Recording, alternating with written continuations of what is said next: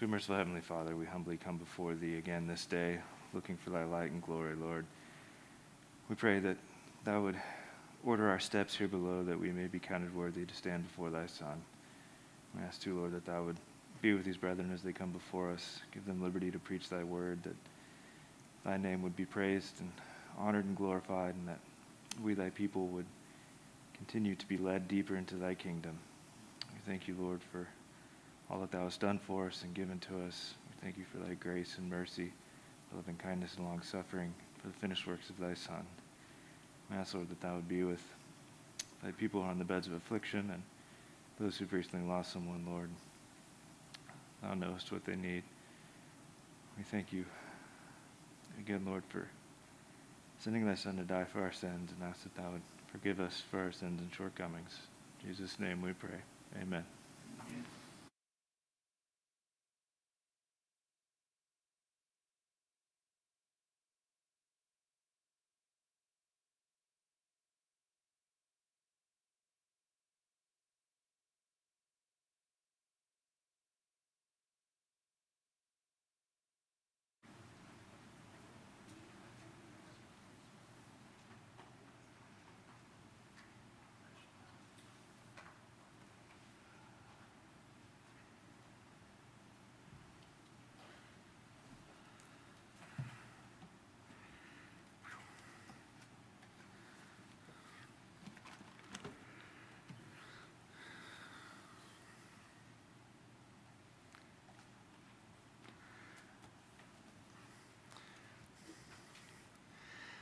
Good afternoon.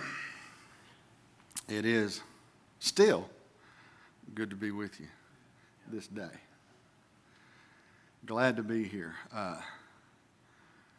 We got a rambunctious little one back there with us. We apologize for that, but y'all don't know how happy that makes me for them to be here with me. So just glad Lord blessed us today with that also. Thankful, as said before, that we're able to do this thing, this wondrous thing that the Lord's given us. And I'm sad at the same time that it's taken me this long in my life to realize that, But thankful at the same time that I do even realize that. I would ask this afternoon, and y'all don't know me well. Microphones really aren't needed where I'm concerned. But I apologize for how loud it might get with this microphone. Ask for your continued prayers. It's been beautiful singing. The preaching to this point has lifted me up. And as the Lord always does, the things brought out are the things that's been on my mind up to this point. Isn't that amazing how He does that? It's amazing, but it's Him, And I pray that we're expecting those type of things, you see. That's what we should be doing, is expecting. So I do ask for your prayers. I just have to get on to Brother Mike a little bit because he let me sit there and talk to him at lunch and didn't say a word until just then. But that's okay, too. That's right. And my hope is in the Lord. And so y'all pray that He'll lead and guide this afternoon as He has thus far this day and take us down the pathway He'd have us go.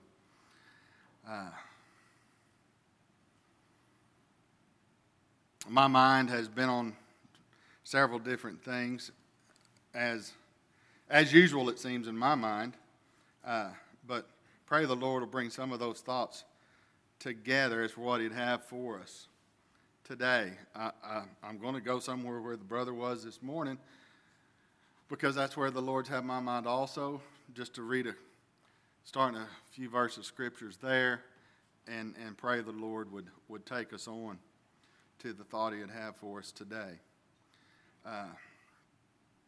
Again, I can't express to you what it means to be able to gather like this. I can't express to you what it is to have elders and those called such as these as have come before us today, that the Lord's given to us to hear His Word and the truth of His Word. I don't know how you do. You're like me, I think. How would we get along without it? We'd be lost.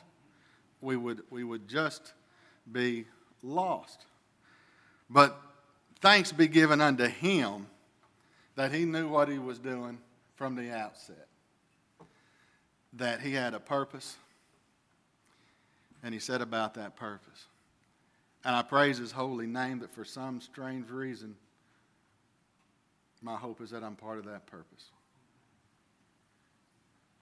I want to go to Romans 10, just the first few verses there of that book where Lord willing, try to get this thought process kicked off this morning.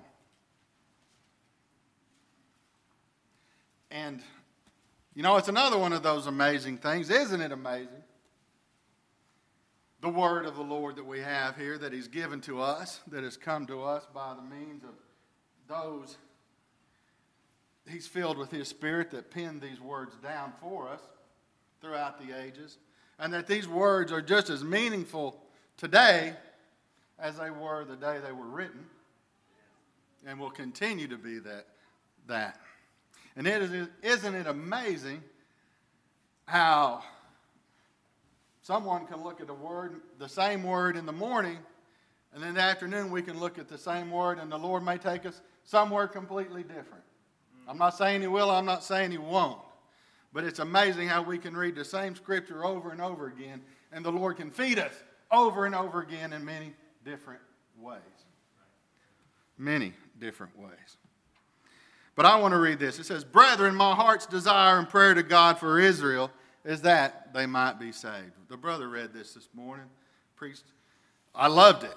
I loved it because it's what's on my heart also. It says, "For I bear them record that they have a zeal of God, but not according to knowledge." Now, both brethren touched on this, right? And knowledge, we heard some good things on knowledge. And aren't we ever so grateful for the knowledge that He's given us of who He is and what He's done for us? And the aspect of heaven and immortal glory and our salvation,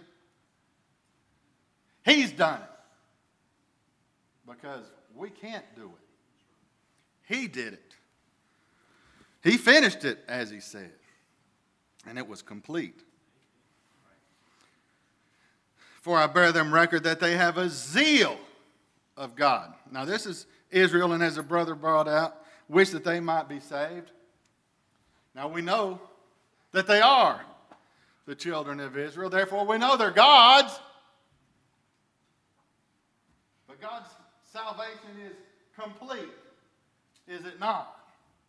Not only heaven and immortal glory, but while we're here, while we're walking here, while we're living here, we have that salvation in Him when we're walking in the Spirit with Him. But not according to knowledge, for they being ignorant of God's righteousness, and forgive me, I got to get the phone out and see what time it is because I have bad habits. For they being ignorant of God's righteousness and going about to establish their own righteousness have not submitted themselves unto the righteousness of God.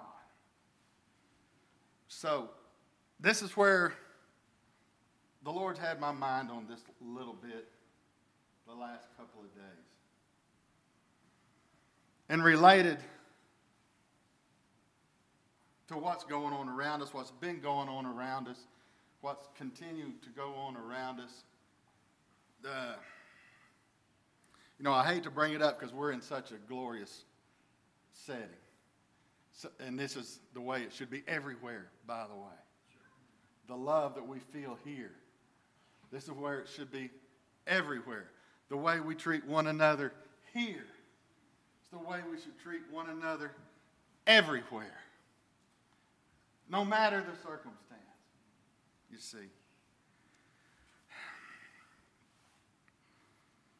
For I bear them record that they have a zeal, a fervor. And in the definition I looked up, a love fervor for God. Now that sounds like a great thing. And it is. It is. It's a very great thing. It's a powerful thing. But they have it, it says, not according to knowledge. So something was missing for them. Still is to this day in many cases, as the word tells us, right? Still in Israel. Now we, or maybe I shouldn't say we, maybe I should say I, as a primitive Baptist that I am, feel good in the knowledge that the Lord has given us.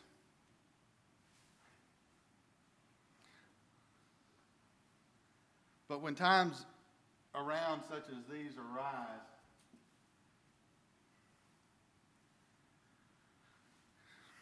I begin to wonder. And in reading that verse, they have the zeal, but not according to knowledge.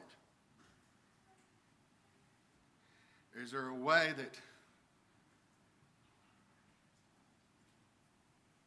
we can have the knowledge and have lost sight of some of the zeal, that love fervor? Just a thought. Just a thought. Just a thought.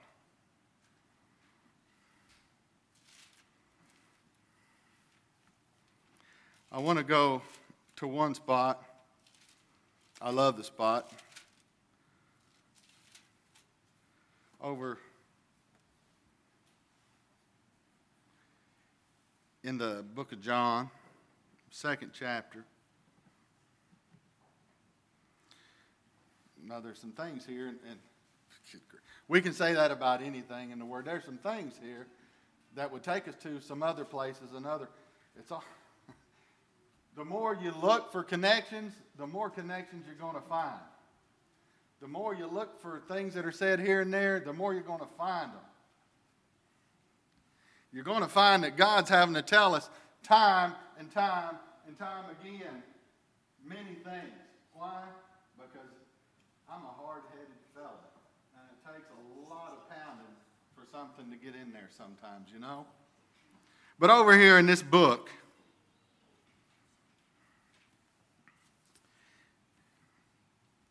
it's interesting. We're at the I guess what many call the first miracle, right? At the wedding feast, which I don't think are coincidental things, right? We're having a recording of Jesus, the first miracle he performed, a wedding feast. Who is he? He's our bridegroom, right? We're the bride. It's also says it the third day, even there in the beginning. That third day that comes up, 3 that comes up. So and we're going to get there again here in a little bit, Lord willing, if I can get these things out of my head and we don't run out of time. But they're at the third day, there was a marriage in Cana of Galilee, and the mother of Jesus were there, and both Jesus was called and his disciple to the marriage. We're setting the foundation of what's going on. When they wanted wine, the mother of Jesus said unto them, and when they wanted wine, the mother of Jesus saith unto him, they have no wine. Now, I'm not going to go through this whole thing, but I'm just trying to get to the 5th verse down there. But we're going to get there. It says, Jesus saith unto her, Woman, what have I to do with thee? Mine hour is not yet come. And his mother saith unto the servants, Whatsoever he saith unto you, do it. Now that seems like just a throw-in verse and statement right there. But I think it's a very important statement for us to pay attention to. Whatsoever he saith unto you, do it. And not only should we do it, but we should have that zeal to do it. That zeal. And according to knowledge. The knowledge that we understand that it's our Lord and Savior, the one who came and shed his blood on the cross, so that Spirit would come and give us this knowledge so we would be covered in his blood, adopted into the kingdom with him. We have knowledge. That knowledge should drive us to a zeal, a fervor, a love for the things that the man represented and came and gave unto each one of us in this world. Not only did he give them then, but he gives them today to us continually if we're there, if we're walking with him, if we're looking to him, if we're in the Spirit with him. Whatsoever he saith unto you, do it. Phil Knight didn't come up with the statement, did he? Just do it. He didn't. That's Nike, by the way, if I didn't, if nobody understood that. I often go places people don't understand, so I apologize. But that was a little Nike commercial years ago, and I'm older than I once was. Now let's go over, I think,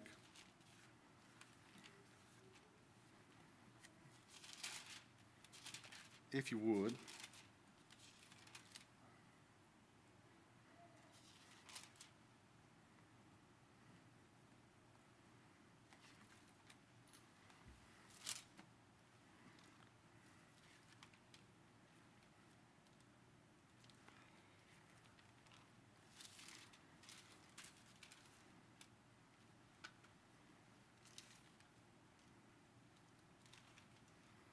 over to Mark, and so that's why I'm in Matthew.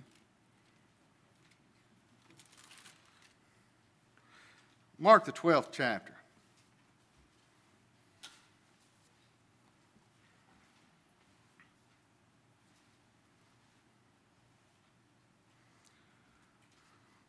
And here Jesus is being questioned and trying to be tripped up by the Sadducees, the Pharisees, as these are the ones that have the zeal of God, but not according to knowledge. And of the scribes came, and having heard them reasoning together in the 28th verse, and perceiving that he had answered them well, asked him, which is the first commandment of all? And Jesus answered him, the first of all commandments is, hear, O Israel, the Lord our God is one Lord. And thou shalt love the Lord thy God. This is a commandment, the first commandment, if you will, as he's being asked, the greatest commandment. And remember, what we've been told, what Mary told us, whatever he says, just do it. Right? Okay? Again, I think sometimes we're according to knowledge. We know some great things. We have such a firm foundation, and we do. I am not trying to lessen them, because you can't lessen the importance of that. But there's other. The Lord gives us so much more. So much more. If we just do it. And thou shalt love the Lord thy God with all thy heart, with all thy soul, and with all thy mind, and with all thy strength. This is the first commandment. And we probably will, but we can also go over into 1 John there and see a lot of love and in that chapter. And the second is like, namely this, thou shalt love thy neighbor as thyself. There is none other commandment greater than these.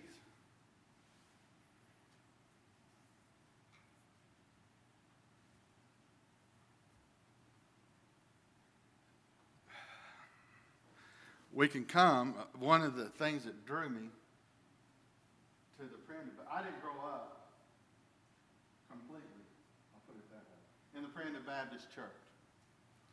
Up until I met my wife, I didn't know the Primitive Baptist Church existed in the world. And when I met my wife, I do as young boys do and followed her a lot of places, and church was one of them. And then I learned it wasn't just because of her, it's the Lord working. That's what that was. You know, that's what that was. But the thing that drew me to the church was the love in the church. The love in the Primitive Baptist Church. Love thy neighbor as thyself. We have that love for one another, as we should. As we should.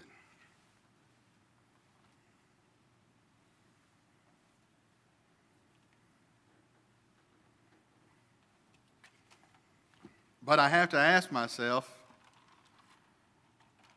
the Lord has me asking myself at these times, why are we in the state that we're in? Why does the world look like it does?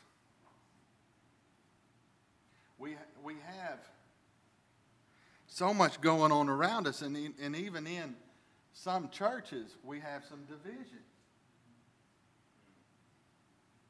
Because of things going on in the world. And that's happened through history. Not just now. Not just now. And it'll continue to happen. But I believe there's one thing that can overcome that. And that's the love of God in us that we share with one another. And not only here in this church, but anywhere we would go. With anyone around us. We're to be good to all men, he tells us. To all men. Now, especially the brotherhood. Especially. But to all men, he tells us. That requires me to get me out of the way. To get my opinions and my thoughts and look to what the Word says, the Lord says, and what? Whatsoever he says, do it. So he just told us the two greatest commandments. Love thy God with all thy heart, thy soul, thy mind. And love thy neighbor as thyself. And the great thing about God is he not only gives us instruction on what to do, he gives us the means by which to do it. And that's the strength of Christ that dwells in each one of us. That's how we accomplish it, you see.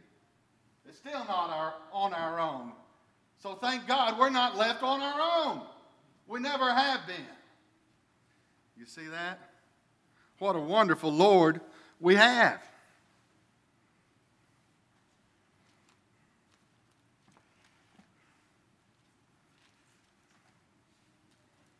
Now over here, he tells us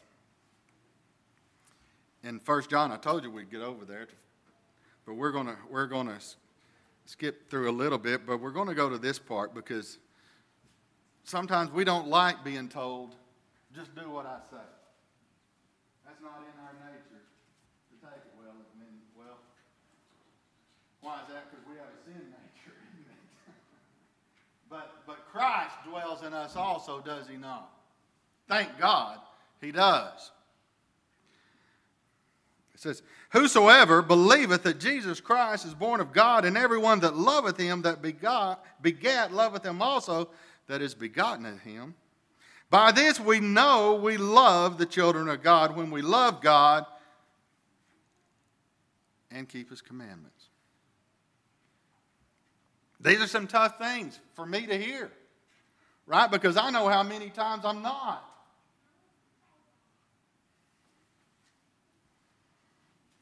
But does he turn away from us? I don't believe he does. I believe we turn away from him. But as soon as we turn back, he's there. For this is the love of God, that we keep his commandments. And the next part should make us leap for joy. And his commandments are not grievous. They're not grievous. He's telling us to love one another. Love one another. And he gives us a way. You're going to understand. He's going to let us understand. Over in, where is it? 1 Corinthians, the 13th chapter, where we talk about charity. We need to go look at that for a minute or two and see what, if we're keeping his commandment, loving one another, charity, what that does for us. It does some amazing things, doesn't it? It absolutely does. Let's go there for just a minute, and I'll get out of the way.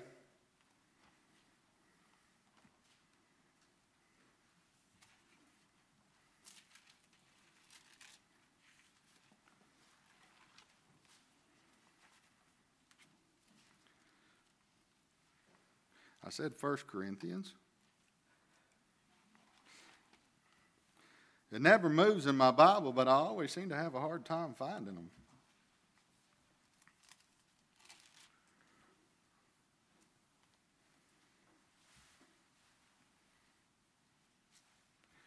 So we'll start where that starts. It says, though I speak with tongues of men and of angels and have not charity, I am become a sounding brass or a tinkling cymbal. Though I speak with tongues of angels, tongues of men and of angels, and have not charity. Now, why is he saying that? Because in the previous chapter, he's talking about some of the gifts. And, when we start looking at one another's gifts, well, I might want the one you have. You might want, which one's the best? Because that's the one I'm truly after. So the brothers, he's going to clean it up for us. Because in the 31st verse of the previous chapter, it says, but covetous earnestly the best gifts, and yet I show unto you a more excellent way. And we're in the excellent way in this chapter, and that's charity and love. So he says, I am become a sounding brass or a tinkling cymbal if I have not charity. I'm making a lot of noise. I'm making a lot of noise, and I've been good at that for a long time. Though I have the gift of prophecy and understand all mysteries and all knowledge, there's that knowledge. And though I have all faith so that I could remove mountains and have not charity, I am nothing.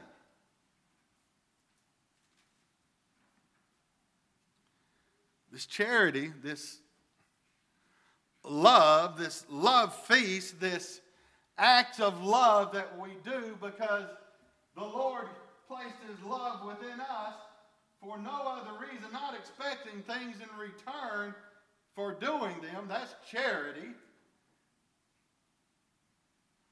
And I pray it's because of what? The zeal of God that dwells in us, that we have that charity, you see. That we understand that God loved us so much, he sent his son, and we want to share that love with all around us because he shared it with us. Share it with the brothers, the sisters, and whoever I know. Even those that I don't agree with. Even those that don't agree with me. Sometimes those aren't the same things.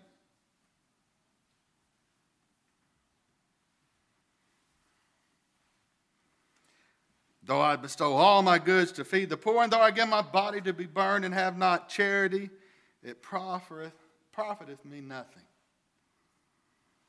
I can do all these things. I can do all these things, but if I'm not doing them out of godly love, the love he's given me, what good is it? What good is it? I'm doing them for me, more than likely for selfish reasons beyond that. So here we're going to start to see some of the benefits. You realize if you're walking in love and charity and doing these things, there's things you're not doing. Some good things you're not doing. That's what I'm saying. Keeping me out of the trouble that I so easily get in, you see. Charity suffereth long and is kind. Charity envieth not. I do that plenty, so I need to be thinking how in those circumstances do I change my ways and show love and not be hard and envy. Charity vaunteth not itself and is not puffed up. You mean if I'm just following after what the Lord's told me to do, giving me the strength to do, it's keeping me from doing it? Yes, that's what it means.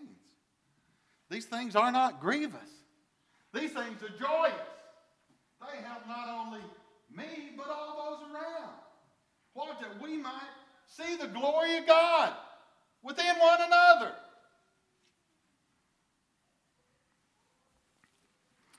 Doth not behave itself unseemly.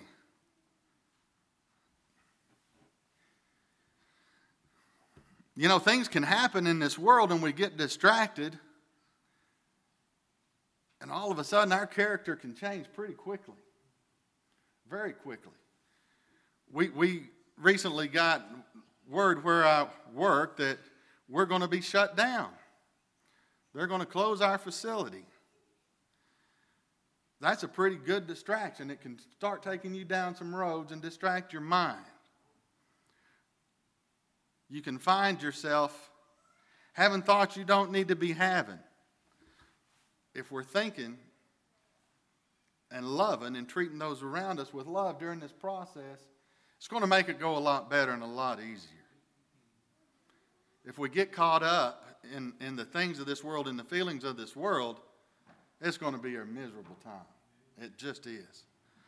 But if we can keep our eyes on God and His love, it's going to get us through. It always has. What would make us think in one of the hardest times possible it wouldn't continue? Well, that's the sin self that still exists in here, but the Lord's given us more. Rejoiceth not in iniquity, but rejoiceth in the truth.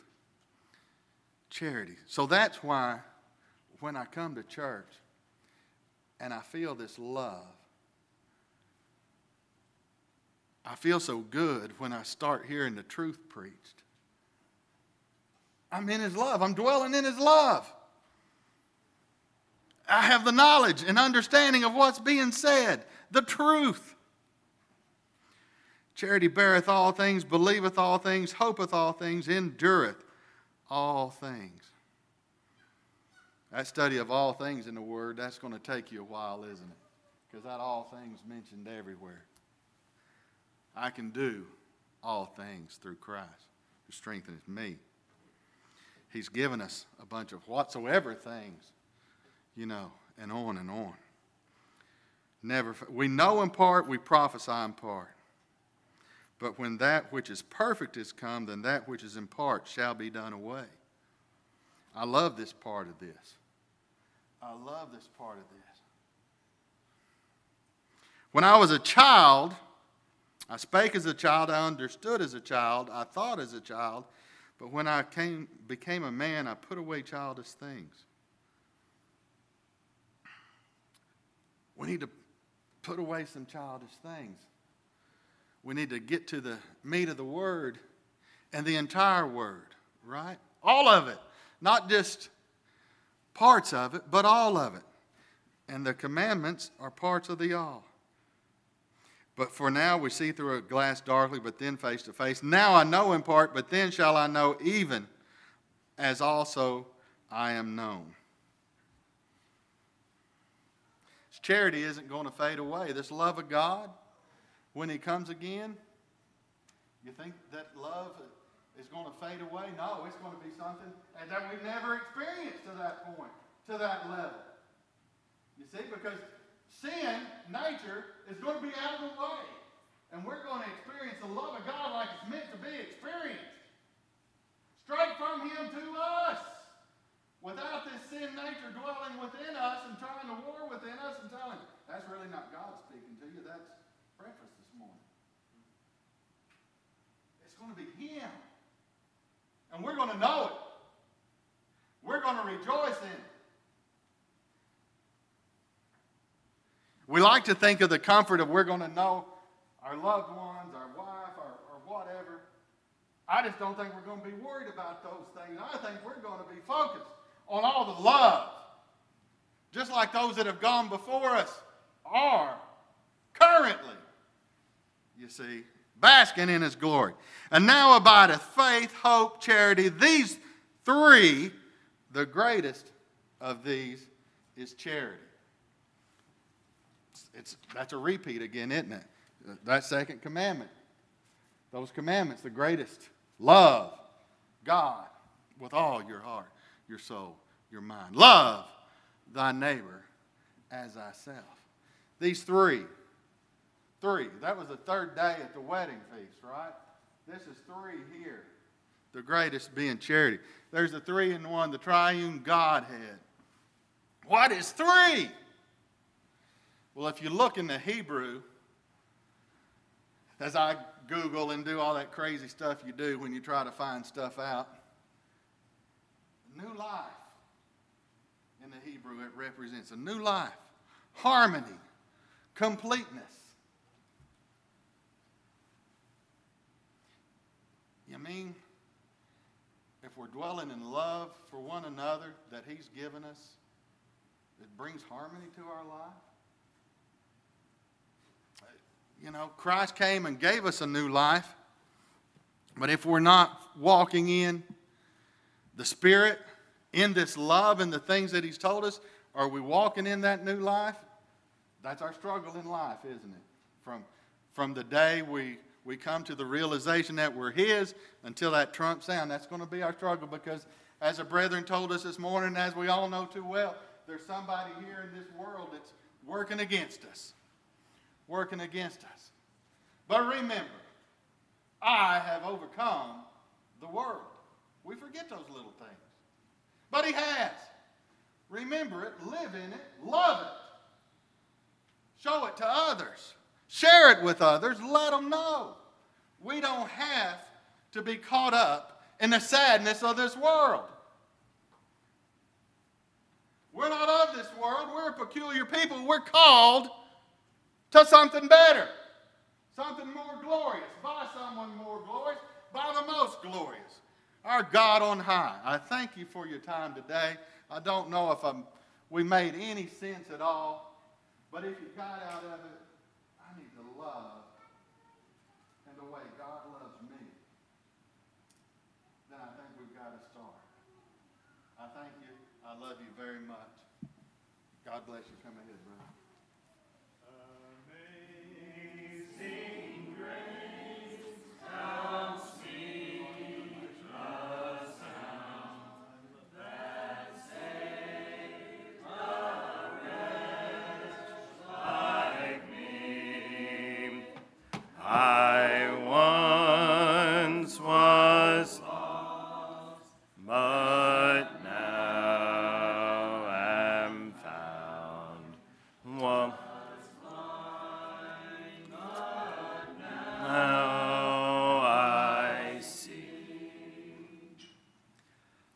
Thank the dear brother for stepping over at least 5 of my texts.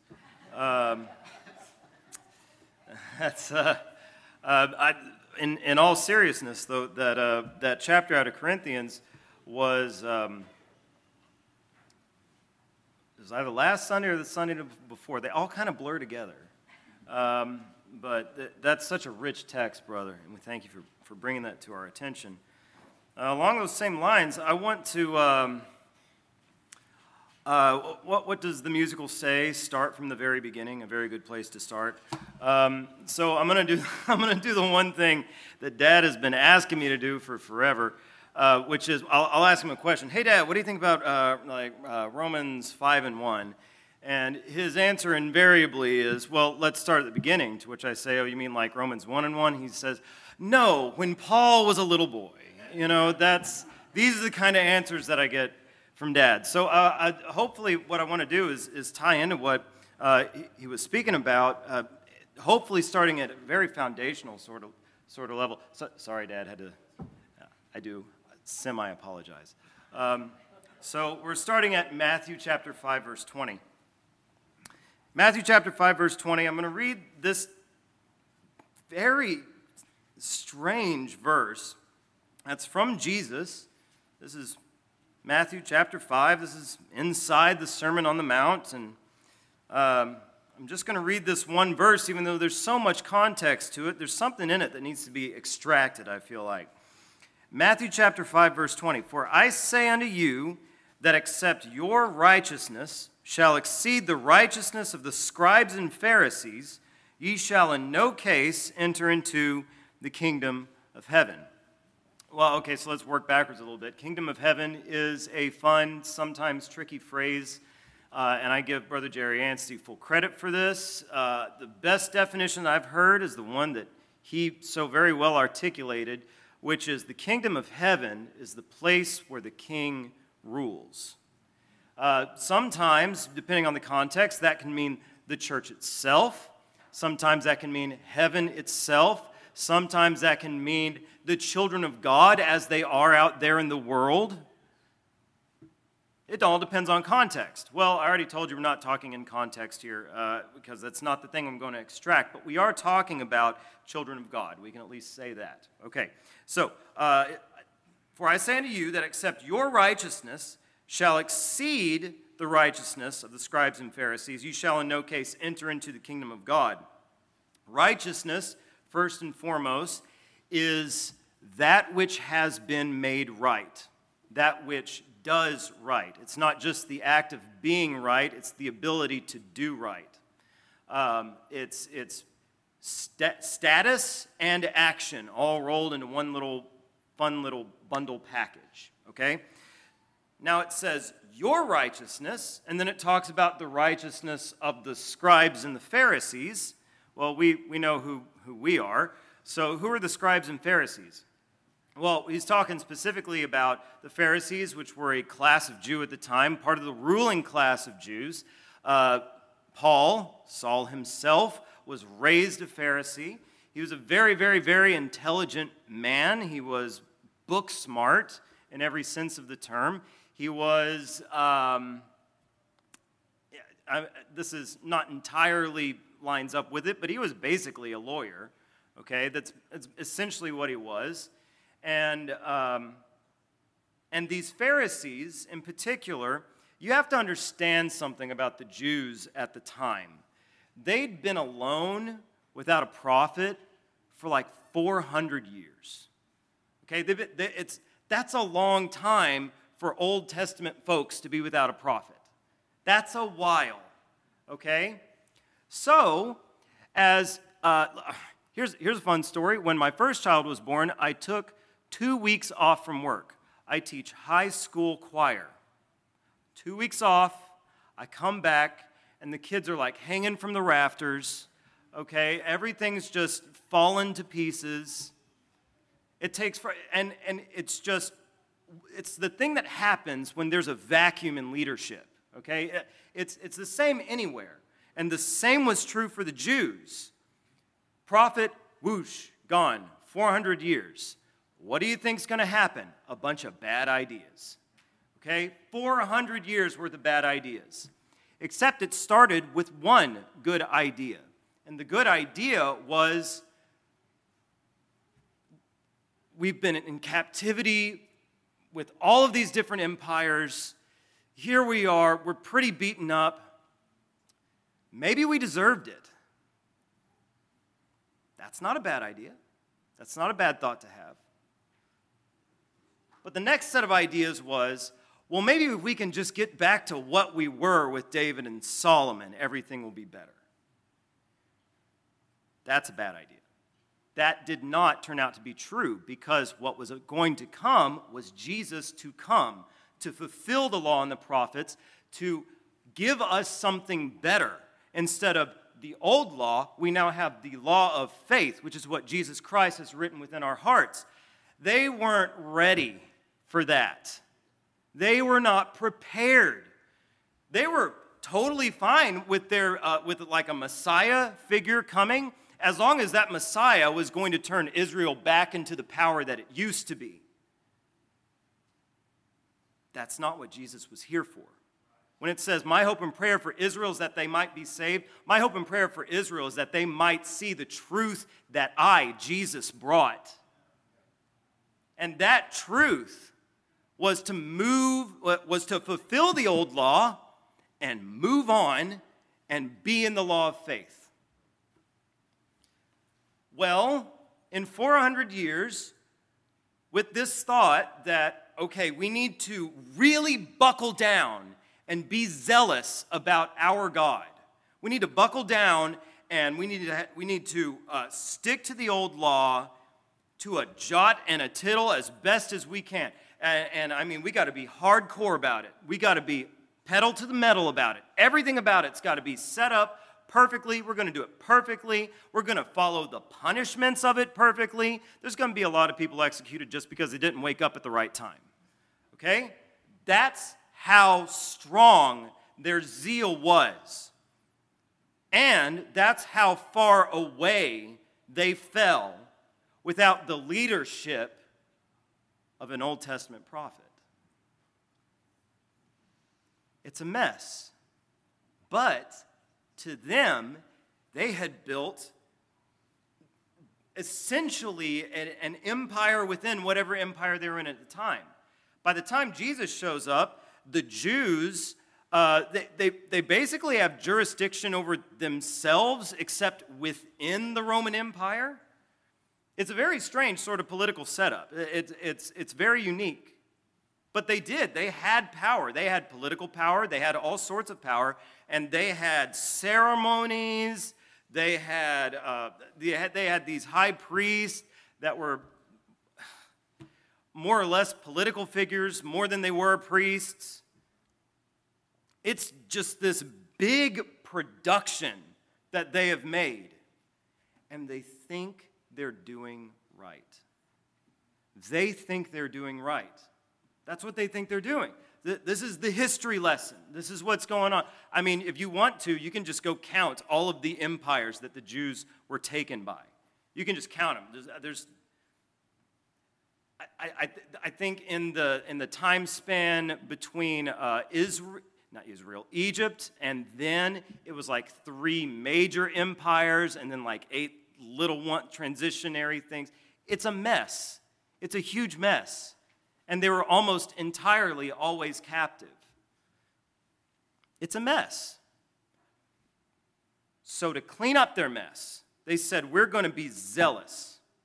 We're going to be right about our law. We're going to get back to our God. And that's a good idea. Except what they decided to do was not within the righteousness of God placed within them. It was of self-righteousness. And they couldn't see it. They could not see it. So, now it says, your righteousness shall exceed the righteousness of the scribes and Pharisees. Well, how in the world do we do? They do all of this stuff. They do X, Y, Z, the whole alphabet. They do 3 different languages worth of alphabet. Okay, they do all of it. They do all of this. How can I compete with that? Okay, well, here's the foundational stuff we're going to get into, and I want to jump to Romans chapter 3.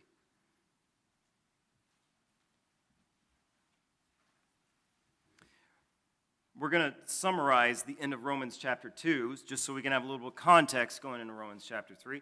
At the end of Romans chapter 2, it's talking about circumcision of the heart, basically a way of saying that Jesus has done something to your heart. He has marked you with his love, and that has nothing to do with who you are or where you're from. Okay, it has everything to do with God loved you. Why does God love you? Because he does. Okay, that's the whole answer. That's it. Why does he love me? Why does he love his children, and why does he not love others? Because he does. All the end of the logic that we can follow through Scripture ends at that place. Okay? He marked us. He loved us. He marked us. Whatever criteria it was through which he marked us, it is not known to us except that he loved us and he chose us. And that's all we know. Okay, so what advantage then hath the Jew? Okay, this is an important question. Well, we just said that God loves people based on his own criteria and not on ours, and not on anything we do and not anything that we are. Then what's the big deal about being a Jew? What's the big deal about being in the church? What's the big deal? Okay, what advantage then hath the Jew, or what profit is there of circumcision?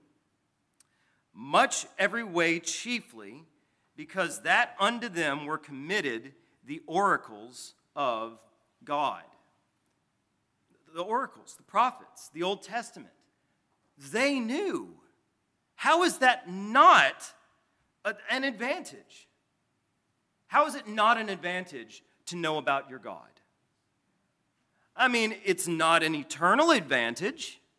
And thank God it's not, because we'd mess that up. And actually, we're about to find out exactly how badly we mess that up. But if we're talking about our lives here, in this place, in this world, in this time, before we breathe out our last breath, my friends, it is the advantage. Okay, so what was the advantage of being a Jew? You were God's chosen people. That's your advantage. For what, and I think this has already been covered a little bit today, but here we go. Romans 3:3, for what if some did not believe, shall their unbelief make the faith of God without effect? It's basically, does our belief or unbelief affect anything about God's power and what he does? And he says, God forbid. Yea, let God be true, but every man a liar, as it is written, that thou mightest be justified in thy sayings, and mightest overcome when thou art judged. Well, I'm glad I'm overcome when I'm judged, because I can't do that myself. So where is this headed? Where's this headed? Verse 5, but if our unrighteousness commend the righteousness of God, what shall we say? Is God unrighteous who taketh vengeance? He qualifies that by saying, I speak as a man. This is a hypothetical that he's giving. So let's say I do something bad, and my whole purpose of doing this bad thing was to give God an opportunity to do a good thing to counter it. More bad ideas. Okay? So, like, it's just silly, isn't it? God taking vengeance on someone who did something bad just to elicit a response from God, that's how we think. That's us, that's our brains. That's not God. That's not how God thinks, that's not how he deals, because if he was, he'd be my least favorite kind of leadership, which would be reactionary. You ever had a boss like that? Those are just the best, aren't they? Okay, verse 6, sorry. God forbid, for then how shall God judge the world? So we finally get to it. How does God judge the world? For if the truth of God hath more abounded through my lie, through that hypothetical, unto his glory, why yet am I also judged as a sinner? Now we're getting to the crux of it. He's talking about self-righteousness, is what he's talking about. Okay, so I have given God an opportunity to prove himself, which makes me righteous of my own self. I mean, it's not God declaring me righteous, it's me. Because the only way I could prove God to be righteous is if I were righteous of my own. That's it. That's what a works system does. That's it. If you have to say a prayer, if you have to say, Lord, come into my heart right now, I accept salvation. Basically what you're saying is, God, you finally have permission. I have granted it to you. Does that sound right to you? Is your God that small? Is your God that powerless?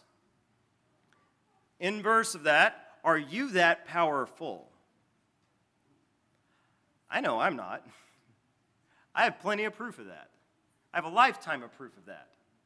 We'll not talk about that right now. Okay? For if the truth of God hath more abounded through my lie unto his glory, why yet am I also judged as a sinner? I wouldn't be a sinner.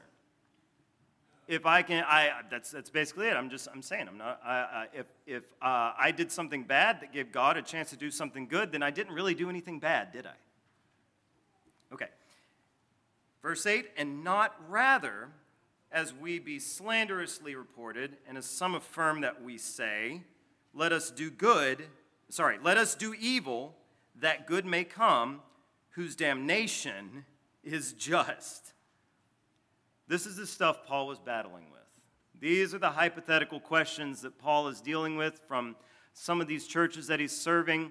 You know, we get, I don't know, like I was ordained 3.5 years ago, and I don't know, it's like the devil just knows, right? It's like you get ordained, and then like 2 days later, all of a sudden you're dealing with some kind of question that's like, okay, you're ordained now, good luck. Like that, Paul is dealing with this kind of stuff. Okay, so here's all these hypotheticals all wrapped up into it. So what does Paul do next? The very next thing Paul does is affirm exactly who we are without the work of Christ.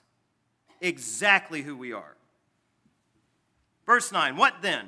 Are we better than they? No, in no wise. For we have before proved, both Jews and Gentiles, that they are under sin. As it is written, there is none righteous, no, not one. Righteous meaning is good, do good. State of being and action. There is none that are good. There is none that can do good. There is none righteous. No, not one. That's a pretty plain statement. And he's not just saying, he's not classifying it about anything. Children of God, not children of God. Jews, Gentiles. No, blanket statement. Every person that has ever lived, is living, or ever will live before Jesus Christ comes back, none of them of their own selves are righteous. None of us are. 11, there is none that understand. Okay, so by the way, he's about to get into some pretty flowery language. He's basically just driving the point home. Imagine a shovel, dig, dig, dig. Okay, he's putting us as far down as we can get. There is none that understandeth. There is none that seeketh after God. We don't know, we don't care. They are all gone out of the way. They are altogether become unprofitable. Nothing we do is good. Nothing we do is of use. There is none that doeth good. No, not one. Their throat is an open sepulcher. That's a grave, friends. Their mouth spews death.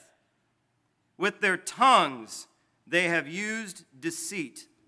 The poison of asps, which are snakes, by the way, is under their lips, whose mouth is full of cursing and bitterness. Their feet are swift to shed blood. Destruction and misery are in their ways, and the way of peace have they not known. And finally, there is no fear of God before their eyes. Friends, without Christ within your heart, there is no fear of God in your eyes or in my eyes. Without the divine action and intervention within the hearts of the children of God, this is all we are. This is the quote-unquote righteousness we provide for ourselves, which is not. It's unrighteousness. It's a very easy word. We spend all this time defining righteousness. The opposite is just unrighteousness, and that's us. We are unrighteous. We are un-Christ. We are un-spirit. We are un-good. I'm just inventing words here to help deliver the point, okay? But all of these things, this is what we are. Okay, so now it gets back to the law, because remember, it's legal trouble that we're dealing with these Pharisees. Now we know that what things soever the law saith, it saith to them who are under the law, that every mouth may be stopped and all the world may become guilty before God. He's about to define the consequence, the real consequence of the law to us. That's what he's about to define. What was the law? What did it do for us? I mean, it says that what does it say in Romans 7? The law was holy and the commandment was holy, just, and good. You know, the law by itself was made by God. It's perfect. We're the problem. So, that formula of this perfect law with unrighteous us, what's the consequence? What's the only consequence of that? Therefore, by the deeds of the law, there shall no flesh be justified in his sight. Justified means declared righteous. Okay, so there's being righteous, and then there's having the name badge that says righteous. Okay, it's the declaration, it's the understanding that someone is righteous, that you are righteous. Therefore, by the deeds of the law, there shall no flesh be justified in his sight. For by the law is the knowledge of sin. Friends, we were sinners before the law came to us. We didn't know how bad it was until the law got here, though. All the law did for us was show us the contrast, the vast Grand Canyon gap between us and God.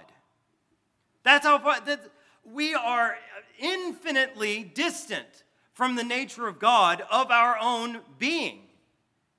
We are all the way down there. Line to infinity, and line up from infinity is God, and that's how far away we are in terms of his nature and our nature. That's it.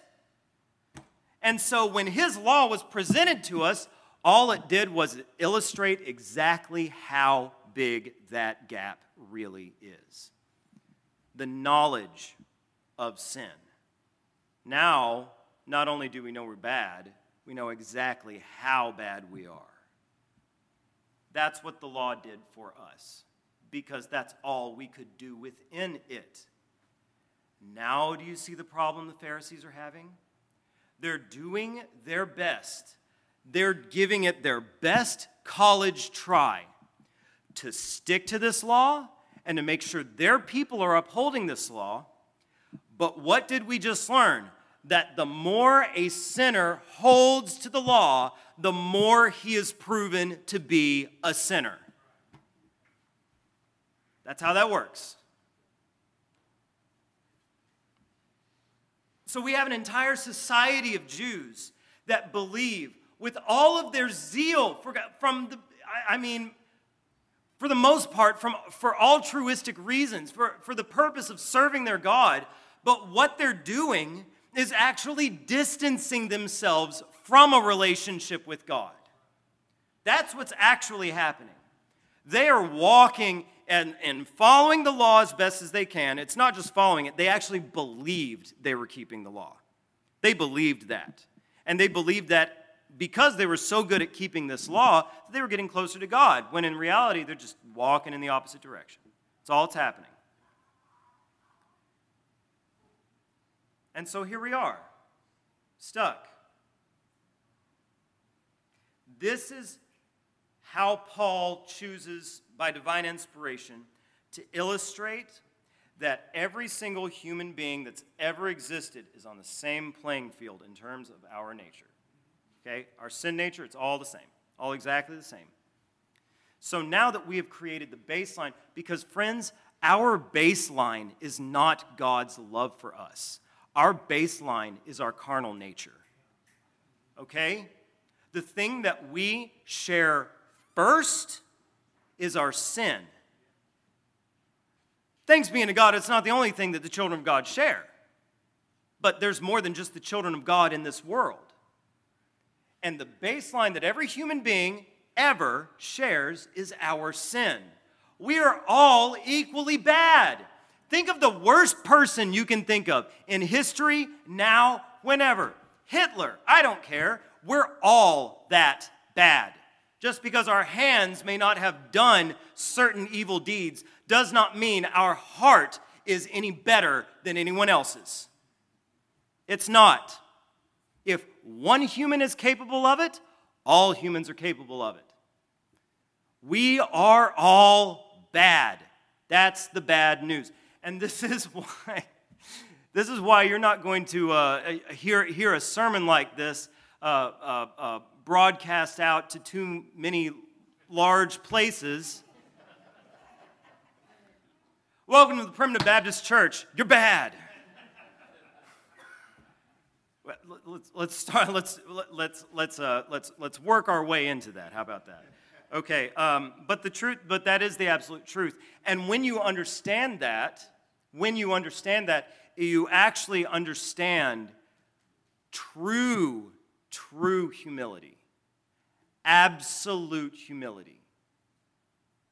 When this brother was talking about charity, my friends, the foundation of charity, before actually understanding God's love, the foundation of charity is understanding our sin.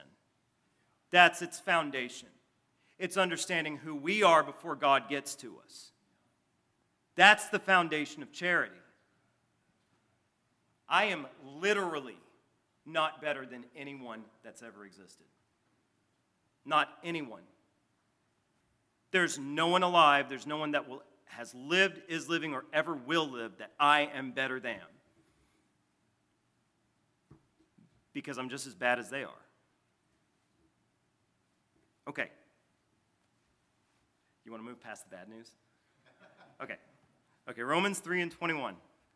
But now the righteousness of God, these next 5 words are the most important words you're ever going to read in your life in this context anyway. Without the law is manifested. Because that's the only way it's going to be manifested, friends. The righteousness, for us anyway, fallen sinners. How in the world are we going to have any sort of righteousness? We've already determined that we have none. We have no means of our own to get any, and any attempt to get some for ourselves just makes it worse. That's our situation. But now the righteousness of God without the law is manifested. That's how his righteousness gets to us. It's not through the law, it's through him. Being witnessed by the law and the prophets. So even though the law proved sin, it also proves God. It does. Jesus Christ followed the law to a jot and a tittle, and not in the Pharisees' sort of fallen way of doing things where they thought they were doing it. No, Jesus did it. He did it completely. He did it entirely. And in doing so, fulfilled it. 22. Even the righteousness of God, which is by faith of Jesus Christ, unto all, and upon all them that believe, for there is no difference. Don't get tripped over that believe, friends. Okay?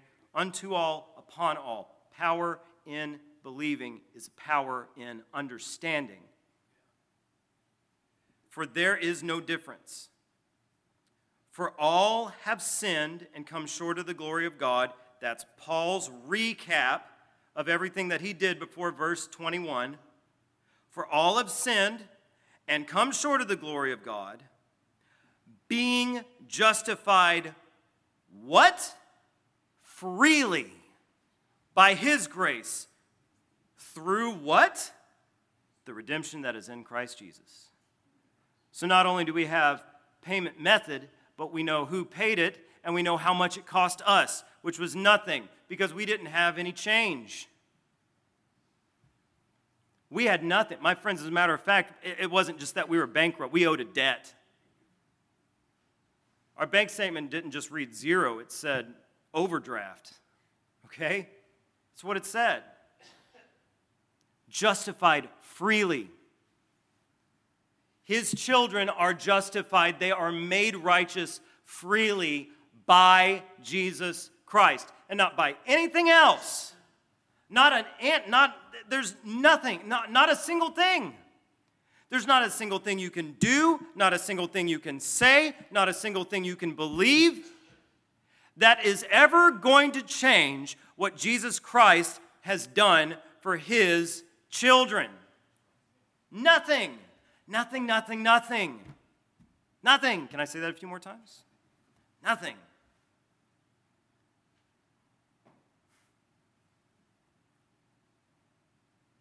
Whom God, verse 25, whom God has set forth to be a propitiation. That means a covering, sacrificial type. Through faith in his blood, to declare whose righteousness? Our right? No.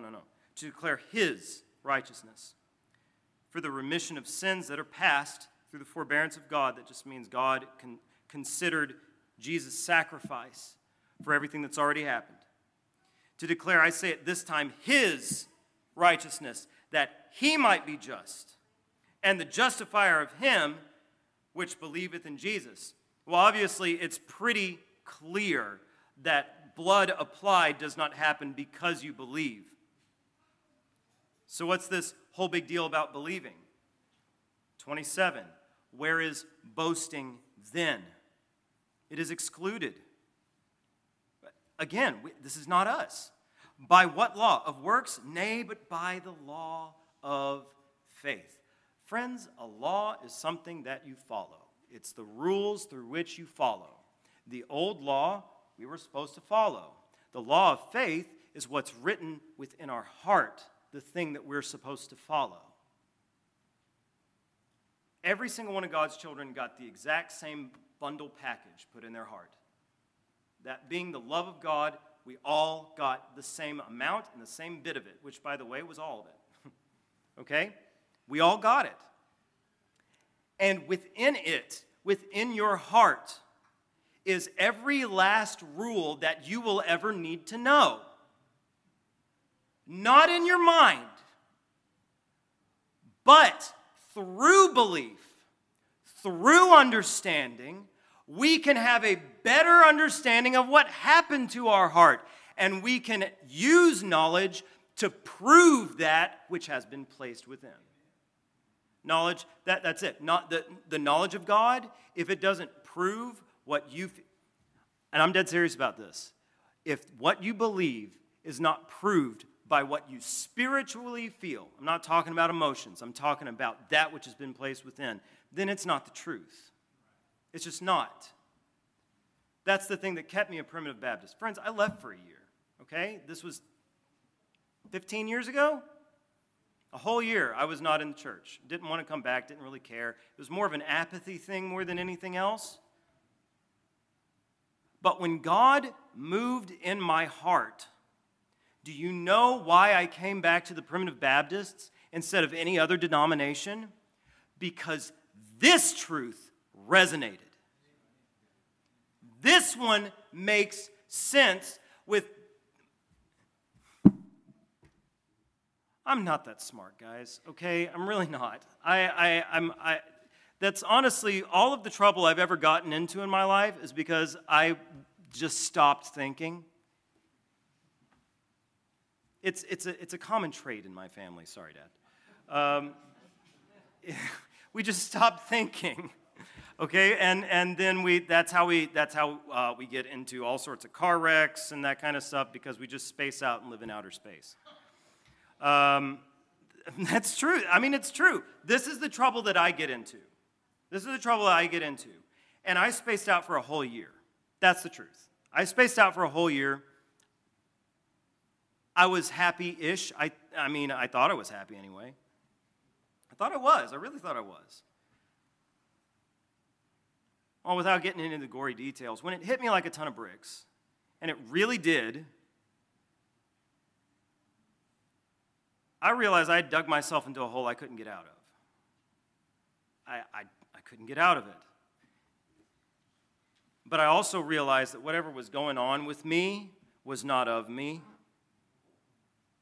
Whatever was going on inside was not of me, which is important for a guy like me to understand. Because on my worst days, I do think I'm very smart. And that's when I get ideas. Ideas like the Pharisees had.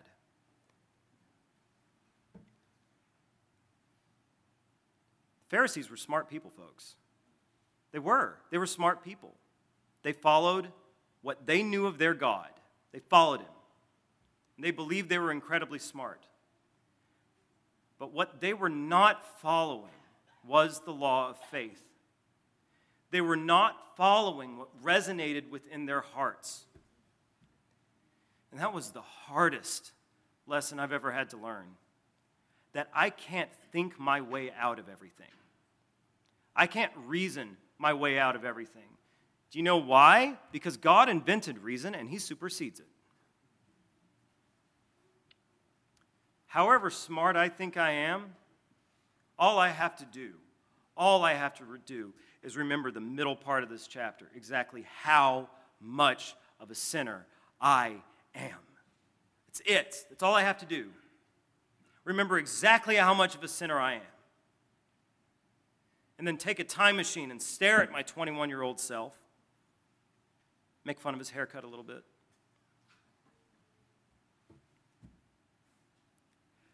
That is the power of the Spirit. That it can reach you anywhere it wants. In any part of your life that it feels like reaching you. And when it finally does reach you, the very first thing that it reminds you of is exactly how far you've fallen. And the very next thing it reminds you of are the mercies of God. So where is boasting then? Where is our righteousness? Where is it? Our righteousness is God's. Our righteousness is God's. I've done everything I could possibly do in my life to ruin it. And yet, I am still righteous. Not of myself, but of my God. Of He who placed it within me. Therefore, we conclude, I'm going to finish this chapter, okay? Therefore, we conclude that a man is justified by faith without the deeds of the law. Is he the God of the Jews only? Is he not also of the Gentiles? Yes, of the Gentiles also. Seeing it is one God, which shall justify the circumcision, the Jews, by faith, and the uncircumcision through faith. Well, Brother Daniel, what's the difference of by faith and through faith? Doesn't matter. They're both justified. Of faith. Do we then make void the law through faith? God forbid. Yea, we establish the law. What has been established in your heart is the law of God. Every last little thing you will ever need to know has been placed in your heart. Not in your mind, in your heart. Within your spirit. And everything in this book